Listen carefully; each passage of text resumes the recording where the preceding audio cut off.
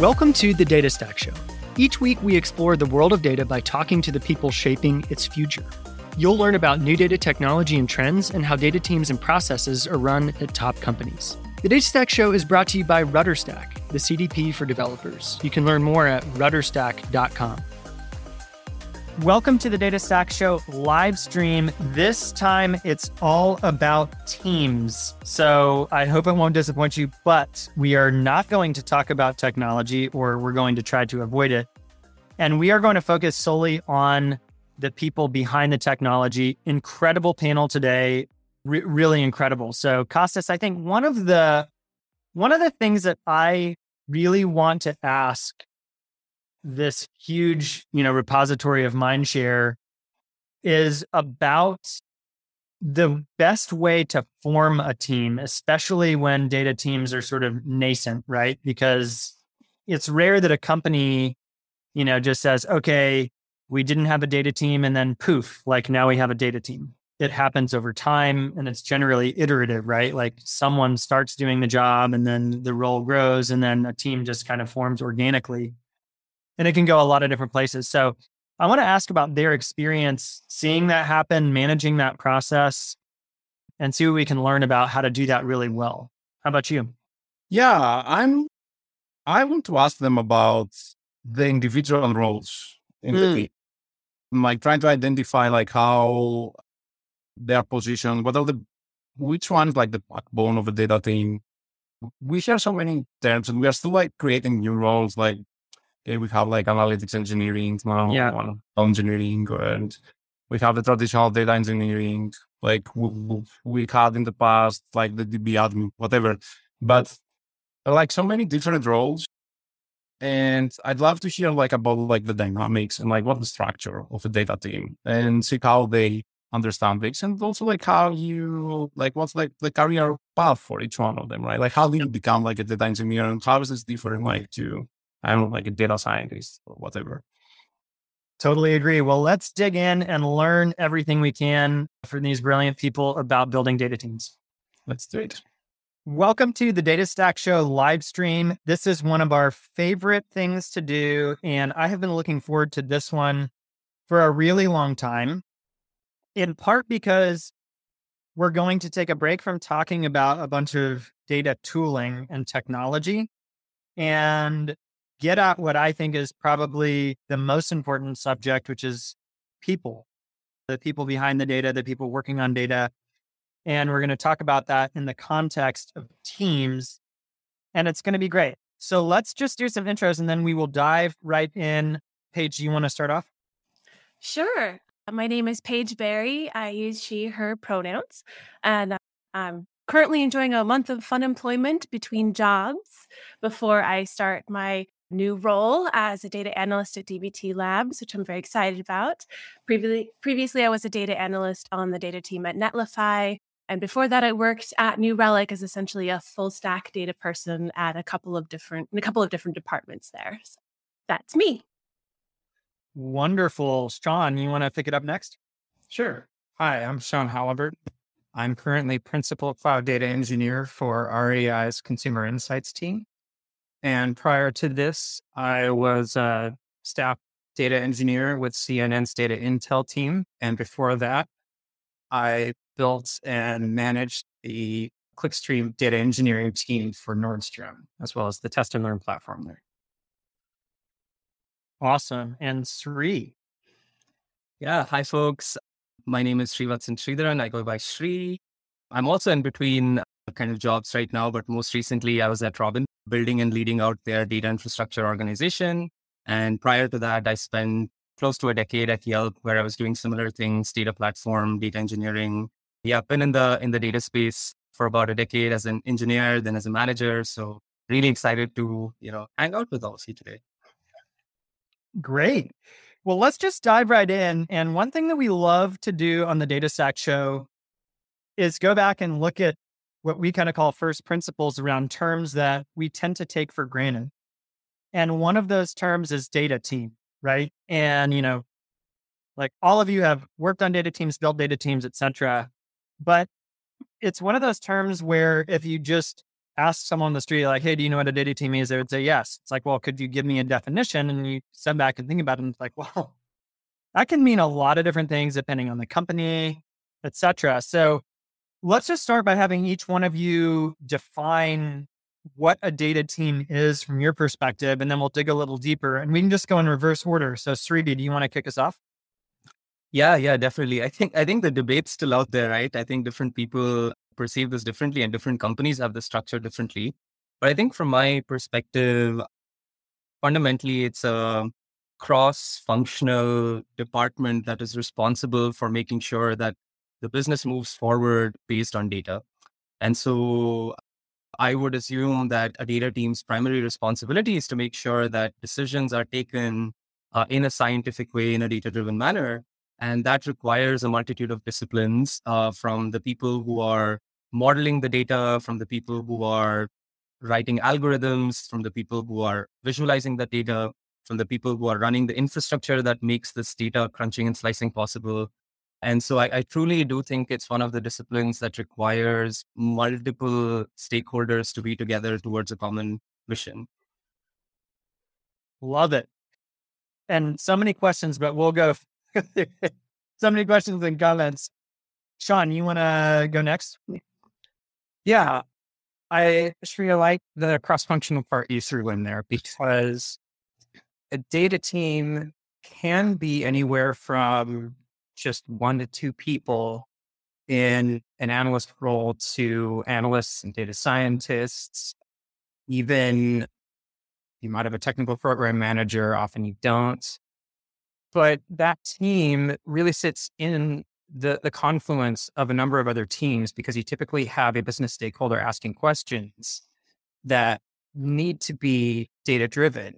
And the data team is the principal researcher to get the answers for those questions based on any data set that they can get their hands on. Frequently, just getting a hold of that data is half the challenge. But as that cross-functional person, it's on you to make those connections, to be able to do the research and be able to come back with as definitive of an answer as you can.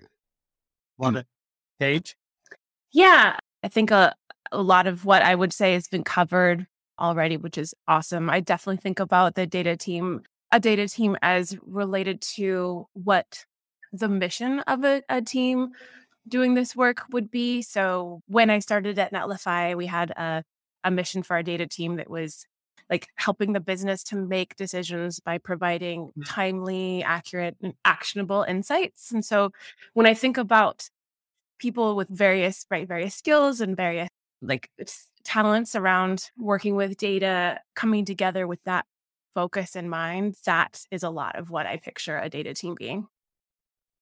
Well, let's dig down and get one click deeper and more practical.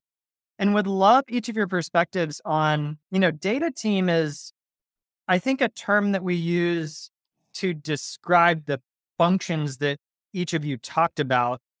But I think a lot of times the actual team name is more specific. And then I would say even, and this is, an interesting to think about whether this is a good thing or a bad thing, but the functions that you talked about often can actually be separated out into different parts of the organization, even though they technically sort of functionally roll up to delivering data as, the final product.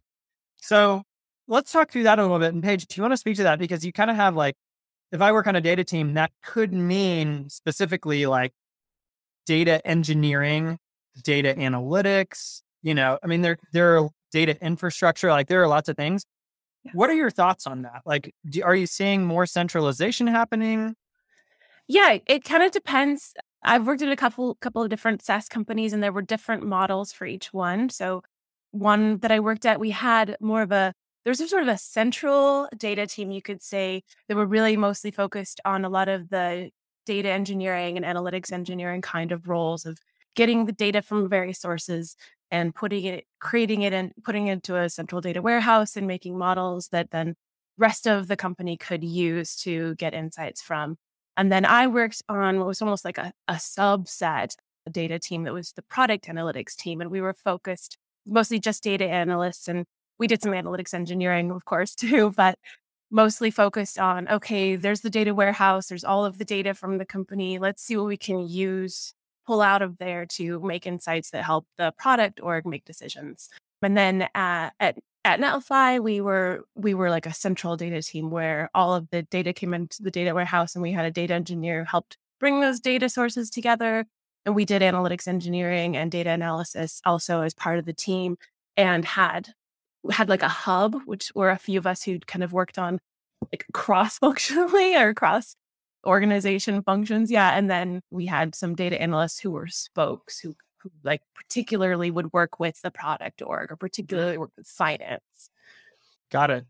I think we talked about this actually when you were on the show previously, but I think that model is becoming more popular, but is, I think, the exception as opposed to the rule, and fragmentation seems to be more common. Sri, you're giving a very affirmative nod there. Do you want to weigh in? Yeah, no, I mean, what Paige said, totally resonated with me, because a lot of the companies do have it fragmented. And I think there are pros and cons. So at Yelp, for instance, the data science function rolled into product. And then the rest of the functions, like engineering oriented, kind of rolled into engineering. And the benefit of that was the data scientists were sitting in product, and therefore they were able to influence product managers to use data-driven insights for decision making. So, when you're reporting to the kind of same boss, so to speak, things move faster, right? But then there are cons as well, which means that now we have all of these different teams with, different leaders with different priorities, and if you have to align them together. So there are definitely pros and cons to kind of either org structure. Yeah. Sean, would love your commentary on that. And I think maybe you can take it a step further and give your opinion on, is there an environment where one of those works better, right? Are there certain, company structures or business types where those two models, because it's not a right or wrong. Right.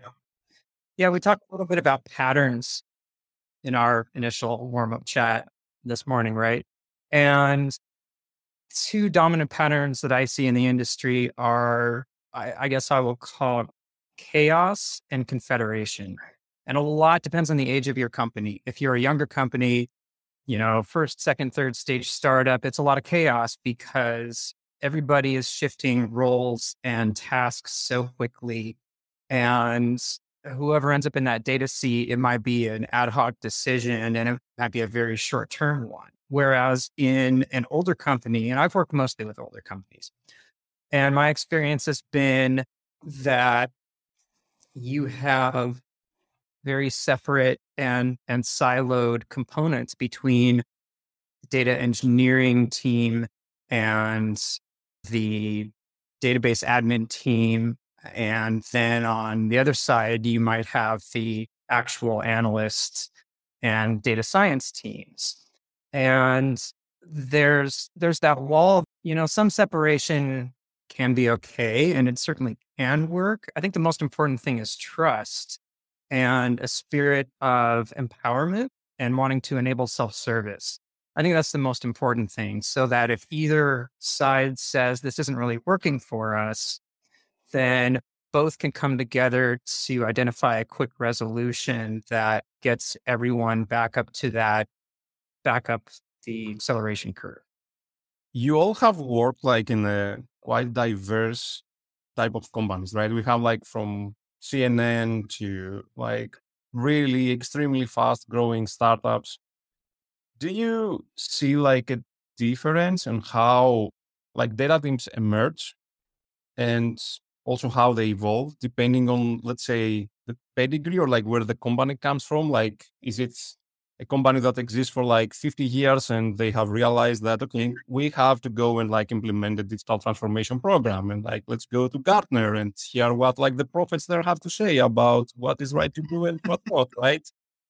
And on the other hand, you have like companies like Netlify or like Robinhood that pretty much like, I guess they from day one, they start with some kind of like data driven strategy, right? So do you think that, let's say, this is like something that affects the way that like data teams are formed or like how they are evolved inside the company. And we can start with, oh, I feel very powerful that I can do that. So, Paige, you go first. Okay, yes. Yeah, so my experience has actually been with the SaaS companies. There are some similarities. They're not a whole lot different in terms of how long they've been around. Because New Relic has been around longer than Netlify by some amount of time. So my understanding, I think, of how things have evolved might not be as broad as some other folks, because I'm really interested in hearing what a company that's been around for 50 years, how they put together data teams. So yeah, I do think that there is a difference between a company that starts out knowing, okay, we have a data team and we're going to put one together early in our career and really, or our life cycle, and really think about data from the beginning, versus another company where I think there was a lot of ideas of like, well, we have data as part of what we do with our product. So, and our software engineers are smart and they can query the data and they can kind of figure things out for themselves. For a while, that can actually, that can work. But then there's a point, I think, where, okay, we actually need to really start codifying and really identifying, okay, what are the actual metrics and how do we really define them? And let's sort of corral the chaos. So that's what my experience has been at like seeing how New Relic did that. Mm-hmm. Sri, you're next. Yeah, I think some of the newer companies definitely have an advantage because the technology has advanced so much, right? Like today, if a startup were to bootstrap their data team, they have all the tools at their disposal to get going, which can be harder for a company that's been around for, let's say, 50 years, because they probably have already processes and data debt and reconciling all of them. They have to build a system that scales from day one. Whereas in a startup, you don't have to build a system that scales from day one and you can organically scale it. So that makes it easier. But I think one of the challenges that smaller startups face, and I've definitely seen this both at Yelp and Robinhood when they were growing, is you don't have mature processes for governance for data and structure and modeling of data, which a larger company might have because they've been around the block for, decades. So definitely, each of these companies face different challenges based on where they are. But I can definitely, see that in the last like 7 to 8 years, it's been much more easier to bootstrap a data team than before. Mm-hmm. That's great. Sin, I left you last for a reason, is because you can tell us about how it feels like for a company that is at least, I don't know how old CNN is, but I'm pretty sure it's older than Yeah. CNN's about 50 years old. Oh. Still only, still a toddler compared to Nordstrom, but yeah. And again, that's a great point about governance and existing processes. And that's often a reason for the divide you might have between the data team and the teams that provide the tooling to that data team, is just the simple idea of, well, we've always done it this way. Mm-hmm. Contrast that to a startup where, in a way, not having that history can be a luxury. You can't say, well, we've always done it that way, because we haven't been doing anything for very long. Again, either can work as long as there's a willingness to break things in a controlled manner and in a smart manner, a willingness to experiment and try new things, versus a bias toward consulting. I think, Costas, you brought that up. That's definitely a thing at older companies where there are, your management team might be older and have long-standing relationships with other business leaders in the community that come in and out of the consulting scene. And again, sometimes they feel like they need to bring in that outside third party to come in and shake things up and break that history of, we've always done it this way. But why shouldn't a data team be able to ask the same question?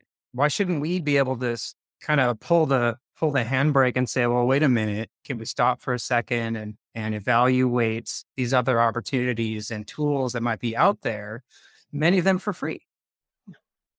Mm-hmm.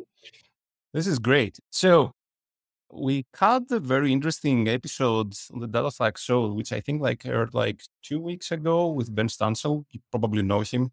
And from model analytics. And he said like something super, super interesting at some point. He said that, let's say the data industry like started, we usually say that like a catalyst for this was the cloud data warehouse, but that's from the technology side of things, right?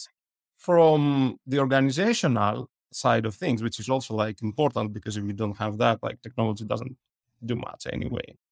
There was like this moment in history where data became, and data analysts became, let's say, business partners. We wanted in the business to make as much as possible data-driven decisions.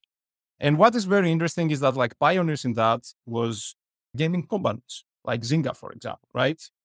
I found this like super interesting because it really like clicked in me that, yeah, like technology is like, we focus a lot on the technology, but we keep forgetting like the human side of things that also has to be there, right? The reason I'm saying that is because, yeah, like we take for granted today that data is, let's say, important like for making business decisions. And we probably consider data teams as like business partners, right?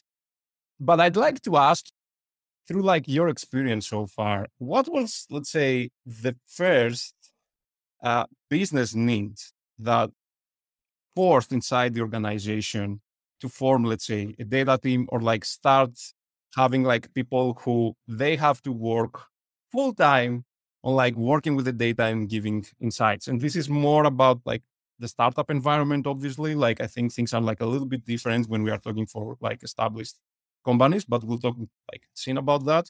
But I'd love to hear like your experiences and like what you have seen there. So, Sri, do you want to start first?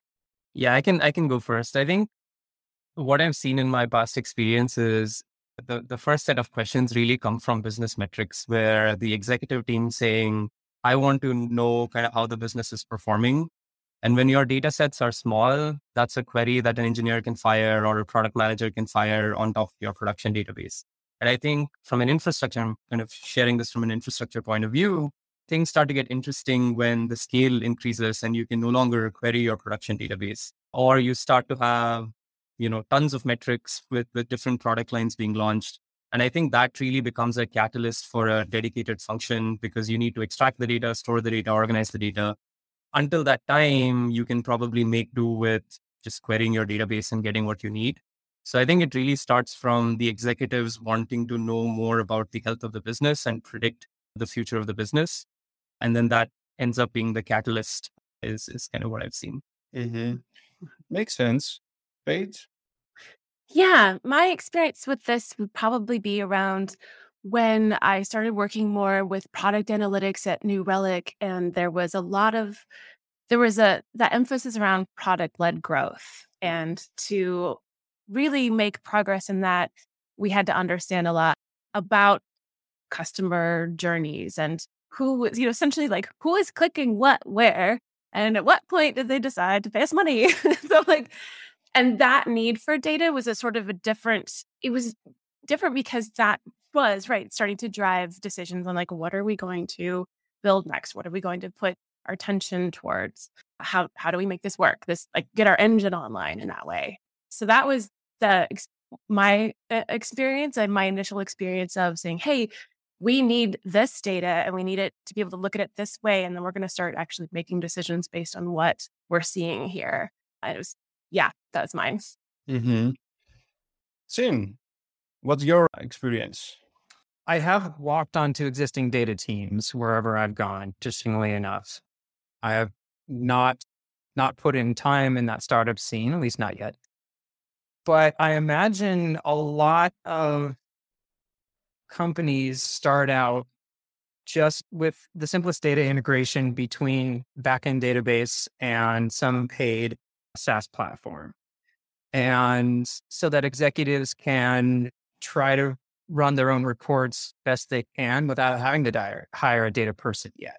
But then inevitably, you start offering more products, you start developing more questions, and additional questions branch off of those questions, depending on what your business is.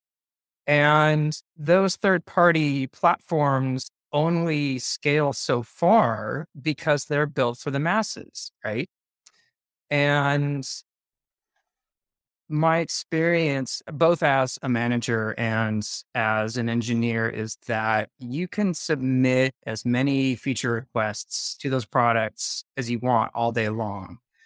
But until enough other users and clients ask for the same thing, you're not going to get it. And if you do, you're going to pay through the nose for custom development hours. Mm-hmm. So there is an inflection point where those tools start failing to answer the questions. It takes too long to get answers, or the reporting interface is too rigid and doesn't work with your proprietary data set.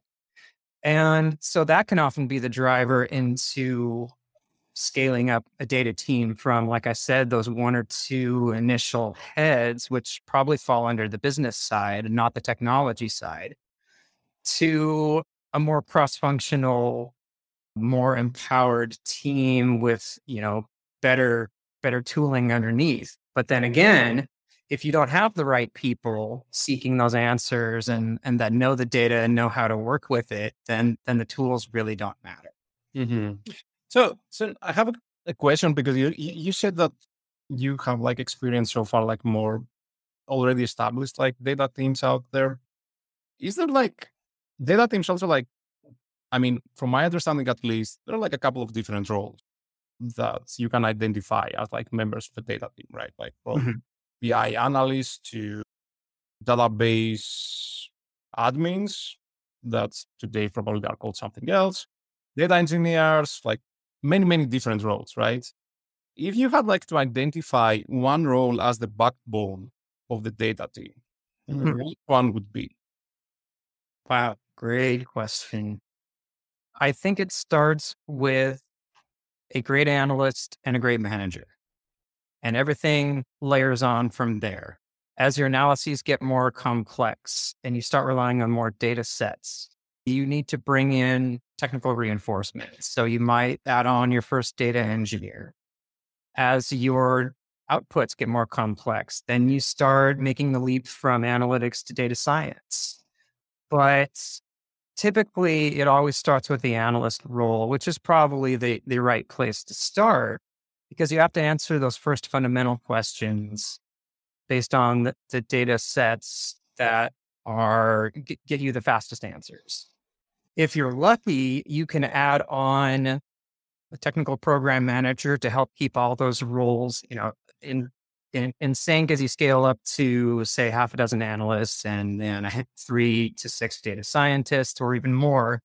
And if you're really lucky, you will have a program manager not only for your analytics work stream, but for your data platform itself. We were really lucky to have that at CNN. It was a major asset.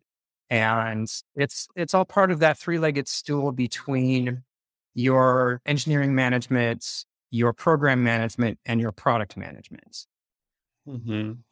That to me is the ideal of a fully scaled data team with in-house technical capabilities on both the data engineering and the analytics and science side.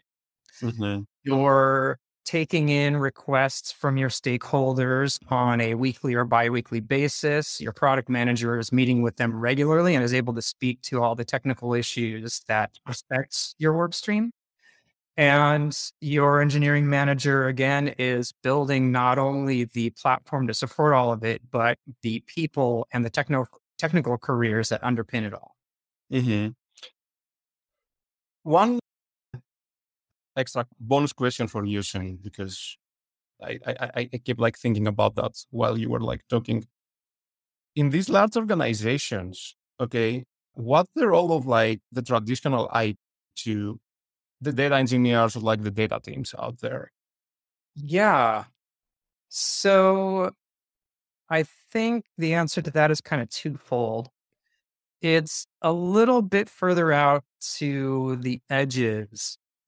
And by that, I mean, IT will likely still own the transactional databases at the same time that they are moving further out into the new frontiers, the managing the enterprise message buses, your Kafka clusters, managing your more advanced database platforms. Redshift and Snowflake and similar cloud data warehouses you called earlier. Yes, absolutely. Those were great advances, and they were super empowering in the same way that AWS itself has been super powering in giving less technical team. And I use that term. I mean, every team to me can be a technical team. That's just what you decide you want to be. But those cloud data warehouses have really empowered the analyst teams, the scientist teams to take so much more into their own hands, to spin up their own servers, to deploy their own code to those servers, to run your batch transforms, to run your secondary ETL, similar tasks like that. But yeah, I think traditional IT will always have a place in owning that very first copy of the data. So your transactional databases, and putting the governance in place so that as you make your own working copies of that transactional data, you do it in a consistent and controlled manner. Evangelism and education is a part of it, helping to coach other teams on, the best way to create your own production clones so you configure your own blue-green deployments in your own data flows, things like that. Mm-hmm. That's awesome. All right, Bates, let's go back to the backbone question. So what's your take on that? Like, what have you seen out there? Yeah, I actually have a pretty similar answer, maybe partly because I've tended to be in the data analyst role more recently. But there's a point of, you can have so much data in your data warehouse and you can have beautiful models in there. But if you don't have that last mile, if you don't have like the way to communicate to the stakeholders and the business folks, like what the data is saying, then you're not fully unlocking that value. And so I think that's one of the things that to me, I really see as a necessary piece of this whole data process. Although I also have like an additional thing that I think is interesting. It's something that I've learned from Emily Sherrio, who was my manager at Netlify originally. And she talks about how when you have a kind of like a new data team and maybe an earlier stage company, and you're just trying to get like, how do we quickly get value from our data? She talks about starting with operational analytics piece, or the like getting data from the source to the tools that the company's using to actually make their decisions. So getting data into, Salesforce, or getting data into whatever marketing tool you're using, so that folks can like actually act on that data quickly. And that's something that could be done by data engineer, analytics engineer. So that's another piece of like why there's like, it's a kind of a tie almost for me. So it sort of depends on like, what level your company is at and what you really need first. But for me, it's whatever's going to get value to the businesses as quickly as possible. So Yeah, makes a lot of sense. Ree, what's your experience? Yeah, it's a really spicy question, right? I have to take sides now. No, I'm just kidding. I think the way I see it, I feel like there are two types of companies, broadly speaking. There are companies for whom, data is their core product. And then there are companies for whom data adds business value. So if we take the first category, think of any company that has an ads business, right? Data is their main product because they need to figure out who clicked, who are we targeting to, who are we charging for the clicks and impressions. And so in those organizations, I think influence is wielded by the people who are making it happen. And so it could be the product leader, it could be the engineering leader, it could be the architect, because the business, the technology is lagging behind and needs to catch up, right? So the technology ends up driving that. If you look at the other category of companies where data adds more value to the business, but is not central or critical to the business, I think the most important role is the person who's sponsoring that, because oftentimes I feel like data teams have to fight an uphill battle because the business might refuse to, take their insights. We're all human. We all have confirmation biases. We all want to think we are right. And so I've seen a lot of times where, business leaders will say, oh, I don't care about the data. We're still going with this decision. And so for a data team to succeed, the person who can push back on the business and be the champion of truth seeking ends up being kind of the most influential. And that could be an IC, that could be a manager. In smaller startups, that could be one of the early engineers, early analysts. In a larger company, that could be a director or VP level person. But I think that's kind of who I see as the influencers who end up making sure data succeeds at an organization. Yeah, that's super interesting. That's I think like a very good insight that applies not just data teams, but pretty much everything. We all have to be a little bit of like a salesperson in our life. Like whatever we do, we need to sell it internally. And I think that's something that like everyone who is having like a career in tech, like at some point has to learn. Even if you want to be, let's say, the most individual contributor that you can be in engineering, you still have somehow to sell your work and like convince the people around you that there's value there. And this is like obviously like much more important for something like data, because especially like in data, there's always, people think that data is like this binary thing. It's either like it says you do this or do that, but that's not the case. Data is there like to help you with your own biases that you have and your own intuition. So there's always fuzziness in whatever is delivered there. Anyway, that's the topic of another. So I think, but I'd like to chat a little bit more about like how someone can build a career in a data team, how someone can get into a data team, and what you have seen. Like, first of all, it would be great to hear how you got into that personally, each one of you. Did you start by saying like after college, oh, I want to be like a Curiosity. professional or whatever, or something else happened there? So share your personal stories first, and then we can discuss more about like what you see today happening in the industries. Sri, let's start with you. Yeah, for me, I didn't even know what a data scientist or what a data engineering role meant when I graduated. And back then, probably there weren't formal definitions of these roles anyway. So I came into the industry wanting to build software. And naturally, I kind of gravitated towards where there were interesting technical problems to. And it was just by accident that my manager was like, hey, we have to build this data warehousing ETL solution. Are you interested in this project? I was like, yeah, that sounds cool. And so it was really by accident, not by something that I planned. I thought the technical problems were interesting. So I jumped into that, and then, one thing led to another. And that's kind of how it started. Okay. So we have one person who started from being an engineer to getting into like data. Hey, it's your turn. Sure. My first jobs were customer service at coffee shops. So the way that ended up getting into data is very interesting. I ended up getting a job at the college that I was attending and in the IT department, going and helping people with their problems with their computers because I had a good like customer service attitude.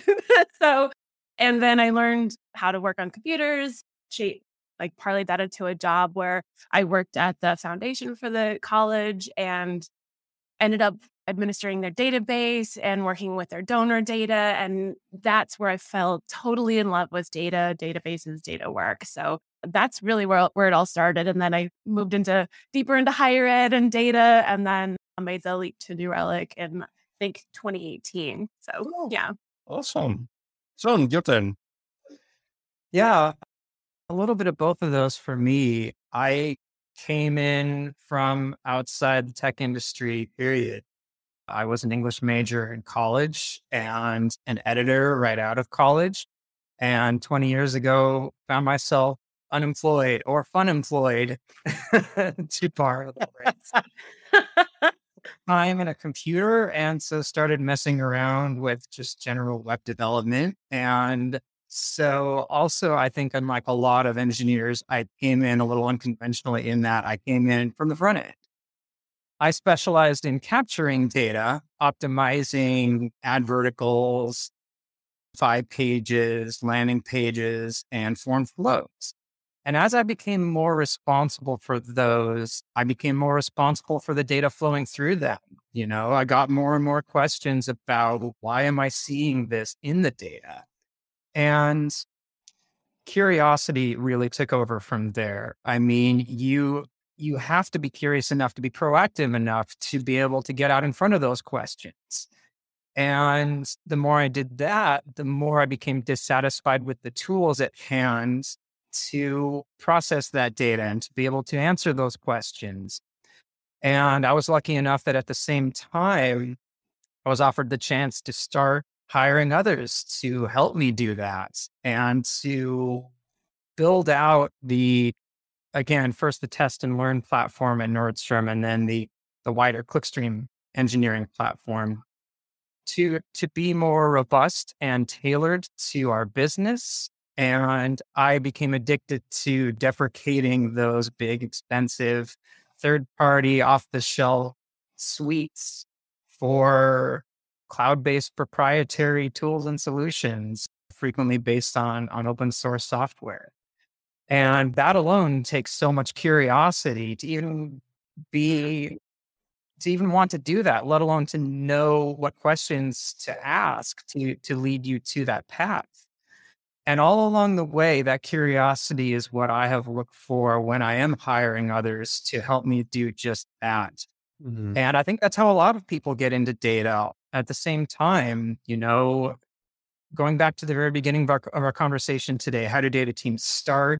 Often it starts with one person that is curious and is dissatisfied with the tools that they have to answer those questions. And so they start kind of shaking the hive, as I like to say, and looking for different ways to get at those answers, and independently going to IT and saying, hey, can you at least spin me up this so I can try deploying what I'm trying to do? Can you give me slightly elevated privileges so I can create the relations that I'm trying to create and the flows that I'm trying to pull off? There's this new thing called Airflow I really want to try. Things like that can often be hard to get traction on, either because, like I said, you're in an older company with a certain way of doing things, and that's not how we do it here. We already have tools for that. Or you're in a very young company and it's a matter of prioritization and time. And you might be, you have 40 hours to dedicate to what work has been handed to you. Mm-hmm. You take an extra 5 hours a week on the side to coach yourself up and try those new things, and then demo them to the people you work with and get traction that way, and show off what you really could do if you were given more. Mm-hmm. And I think that's where a lot of data teams start, and it kind of spirals from there, from one person to two people, from one type of role to another type. You layer on complexity, like we said, that progression from analytics to data science as your models progress and mature along with the people developing it. That's awesome. And I have to say that it was super, super inspiring to hear your story. Although it made me feel a little bit bad because I think my journey is a little bit more boring. It's just working with computers since I was 15 years old. Oh, 10 actually. So, I mean, just doing the same thing for the past 30 years.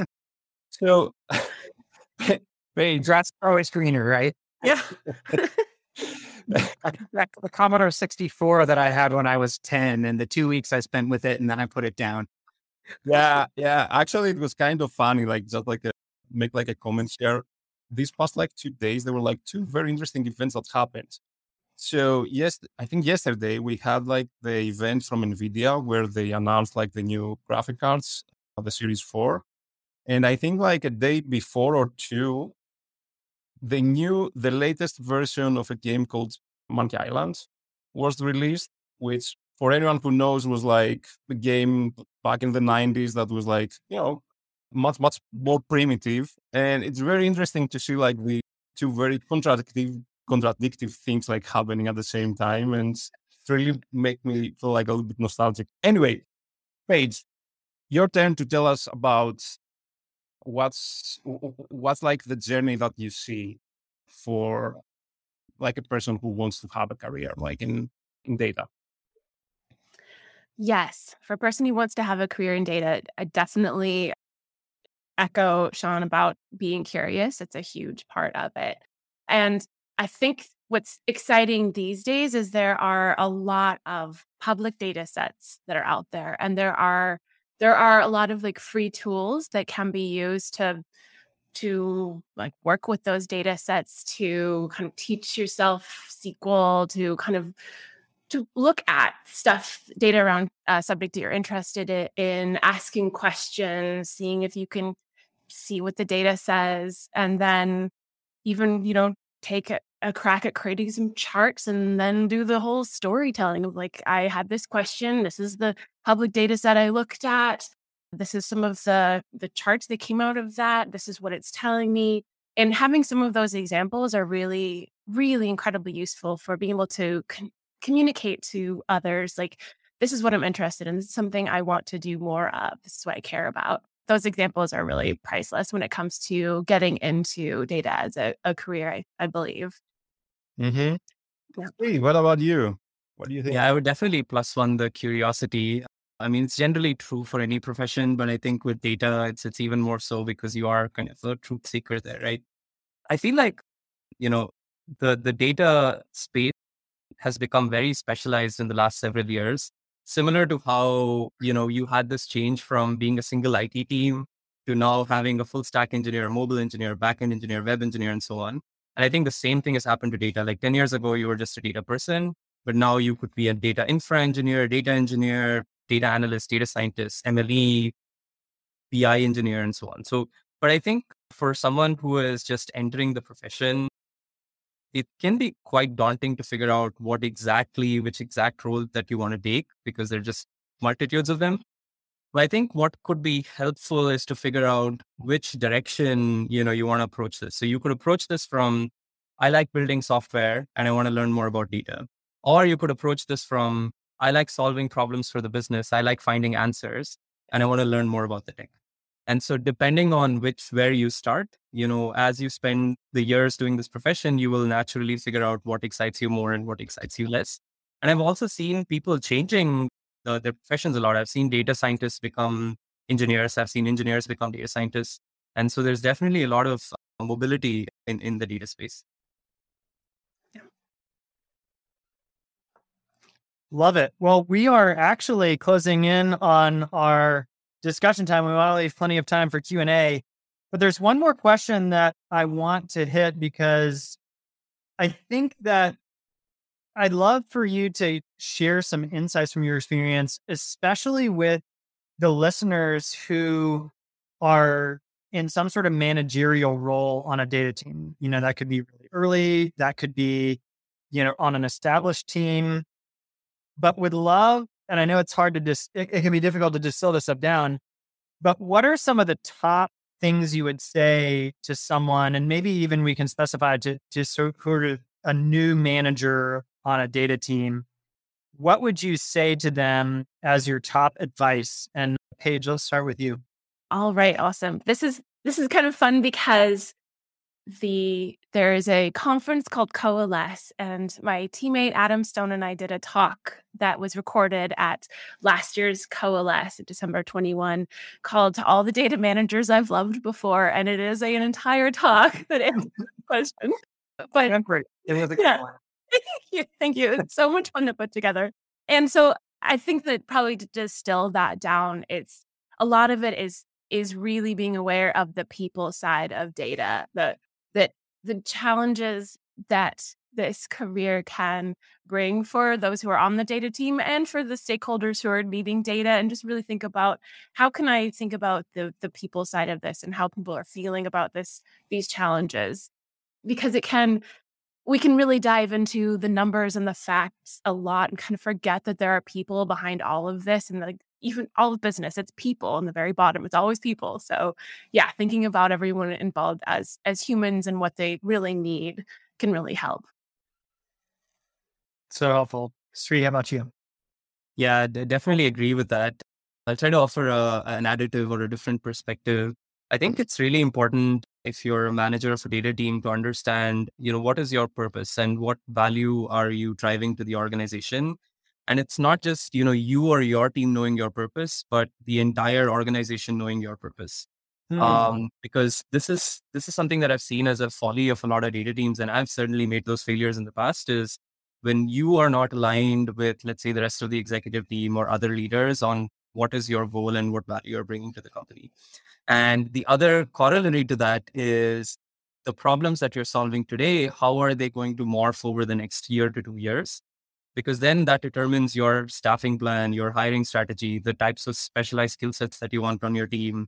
What do career growth opportunities for members on your team looks like? And so it kind of boils down to those two foundational things. Like, what is your purpose? Is everybody aligned on that purpose? And how do you see the purpose morphing over the next, 1 to 2 to 3 years? Yeah, I love that. And that's really good advice for any sort of leader, is evangelizing your in general for any team. So love that advice. All right, Sean, wrap up this question, then we can move to Q&A. Yeah. I think Paige and Sri have already covered it beautifully. I don't know that there's a whole lot more to add. All I can think of is to echo the importance on relationships, and to make sure that you're able to get your people into the room as often as you can. I would actually suggest focusing less on the outputs and more on the inputs. That it's critical to help coach the organization on thinking about data from the beginning. It's still too often an afterthought. And you have to ask that question from the beginning so that you can form a measurement plan, so that you can know what the questions are as the product is being developed. As the product is going out the door is too late.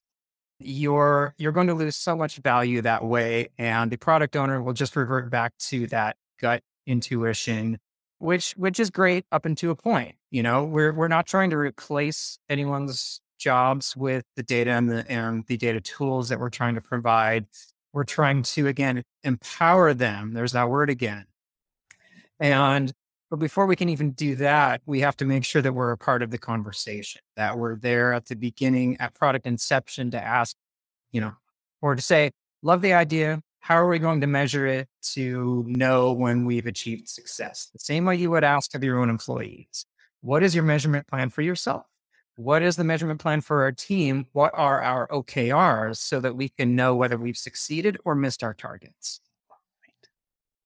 Yeah, so helpful. All right, well, let's jump over to Q&A with the last bit of our time. And this is a great question that's come up on scale, especially when you think about, sort of like a hyper growth context is what I think about. But when a data team is scaling really fast, what are the main pitfalls? And, I'll augment the question by saying, let's think about maybe kind of that new manager of a data team as well, who may be sort of experiencing this for the first time. Because, in a completely controlled environment, you can kind of like plan carefully every step of the way, right? But when you're moving really fast, things are harder. So, Sri, do you want to kick us off with that one? Yeah, I've certainly experienced that both at Yelp and Robinhood, and made a lot of mistakes along the way. So I can kind of share those learnings here. I think when teams expand very rapidly, as leaders or managers, we have a tendency to put order and put structure. But I think building structure when your team is changing every 3 months is incredibly hard. And so it sounds counterintuitive, but when you're rapidly scaling, it's often beneficial to rely on people and delegate as much as you can and not worry about the structure and the process. Because whatever structure and process you come up with, 2 months later, it's going to be a waste because your team's doubled in size, right? So I think in those situations, it's really important to make sure you've gotten the right hires, because hiring is absolutely critical. But assuming you've gotten the right hires for the right roles, making sure that they are empowered to run with the process, run with the problem the way they want to run with it, even if there might be some chaos, that might end up being much, much more beneficial than trying to create a lot of structure along the way. Love it. There's someone listening who's saying, yes, throw process out the window. I know that's not what you're saying. That was really unfair, but no, that is really the ability to to hand stuff off, I agree, is absolutely huge. And I think that goes back to what all of you said before, which is understanding the purpose and understanding what success looks like, which are, key foundations to be able to do that. Sean. Yeah, again, to kind of borrow from what the others have so rightfully called out already, two related things. One is context switching. So as your team scales up and tries to do more things fast, make sure that you put some kind of restrictor plate on how many of those things are in play at any one time. And okay, you've hired curious people. That's awesome. We curious people also tend to burn ourselves out. And it's super easy to do to ourselves, let alone to be driven to burnout. And I have seen terrible burnout. I've been there myself. And, Sri, you mentioned recruiting. No manager really wants to be in the recruiting phase because it's super exhausting, distracting, and expensive. It is so much cheaper to keep the people you have, to keep good people in-house, and to pump the brakes once in a while when you need to. Be prepared to push back against leadership and set more realistic targets. But above all, you got to keep the good people you have. So helpful. All right, Paige, I'm going to put a little spin on this as I hand the question to you. Generally, when a team's growing really fast, that's in response to the organizational demand for data, right? And usually the mathematical relationship is that the demand outstrips supply, which can lead to burnout, to Sean's point. Can you talk about mitigating that on a fast scaling team? Because you have the team dynamics, but then the pressure that's being put on them is really with good intention coming from all around the organization. Yeah, that is a definitely a really interesting challenge. And I've been there a couple of times where really trying to figure out how to not get caught in what we call the service trap. It's also something I picked up from Emily, and putting into place things that can protect the data team from that, which can include really a lot of the ability to be kind of ruthless when it comes to prioritization. So that might mean that for a little while, the data team kind of has to be their own product or project manager. I've done an exercise that was really helpful on a data team where we actually said, okay, we've got 100 requests. Everyone pick 2 that are the top ones you really think these really need to get done. There's so much value here. We're going to put that on our roadmap. We're going to actually decide whatever happens, we work on these. And then as new requests come in, we can say, okay, stakeholders, you and I have said these are the top 2 for what we're working on for what I'm doing this quarter. Is this really more important than that? And that helps also get the stakeholders involved in helping with that prioritization. So that's really key, that kind of communication and deciding what's going to be priority. It helps a little bit with the slowing down of the constant requests of ad hoc. So I've done processes like that before that have helped with that feeling. Yeah. And then also making sure that the data team still can protect some time to do proactive insights. That also helps a lot with keeping that from feeling like we're just a bunch of, folks just hitting the keyboard a ton and sending out reports. The ability to really take time and explore the data and realize that we have some ideas of our own that are actually really helpful and valuable to deliver back to the business can it can really change that relationship that a data team can have with stakeholders. So those are I think the proactive side of that is such a durable way to build trust, right? Yeah. And sort of that partnership. Well, we are right at time. This has been so wonderful, everyone. Thank you so much for giving us some time. And we'll have you on the show again sometime soon. Thanks. Yay, thank you for having us on the show. Yeah, this was wonderful. See you soon. Man, Kostas, there's so much to discuss. I learned so much. I think it's funny. One of the, we said data teams, but really it's very clear. I mean, one of my huge takeaways is that all of these people are very experienced and considerate and wise managers of teams in general. And I think, as expected, a lot of the wisdom that they shared with us, you could apply to, almost any team structure. I think two things that were related that I really took away were Sri mentioned evangelizing the mission of the data team. Mhm. And Paige brought up a concept of not getting caught in a service trap, which is a concept that, someone she worked with in Netlify came up with. Those two ideas in combination, I think, are really important because data teams can often be positioned as order takers. I need this data, or I need this insight, or I need this report, or this looks broken, or whatever, right? And if you evangelize the mission and you create, or sort of cast a vision that's bigger than just, fulfilling requests, but actually pushing value back into the organization, as we've seen from people we've talked to on the show in the past, that really creates a special dynamic among the team. And so to me, that was just really, really helpful advice in general, but also specifically for data teams. Yeah, makes sense. What I want to keep from this panel, to be honest, it's the background stories of the people. I think that's like the most important thing for me, and the most, let's say, what's really inspired me. And that's together with something that was mentioned, that in data teams, there's a lot of mobility. Like, you can see people that they're data engineers, then they decide to go and start working as data scientists and go back.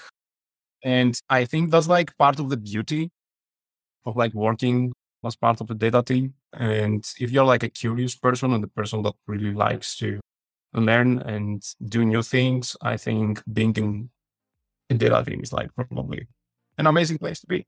So that's what I'm going to keep. And I think we should have more of these discussions about the people aspects and the human aspects of data.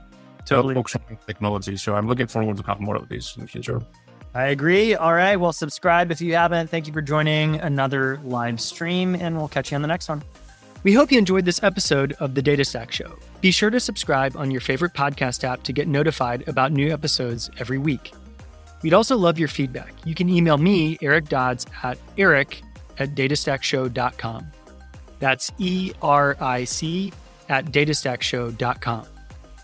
The show is brought to you by RudderStack, the CDP for developers. Learn how to build a CDP on your data warehouse at rudderstack.com.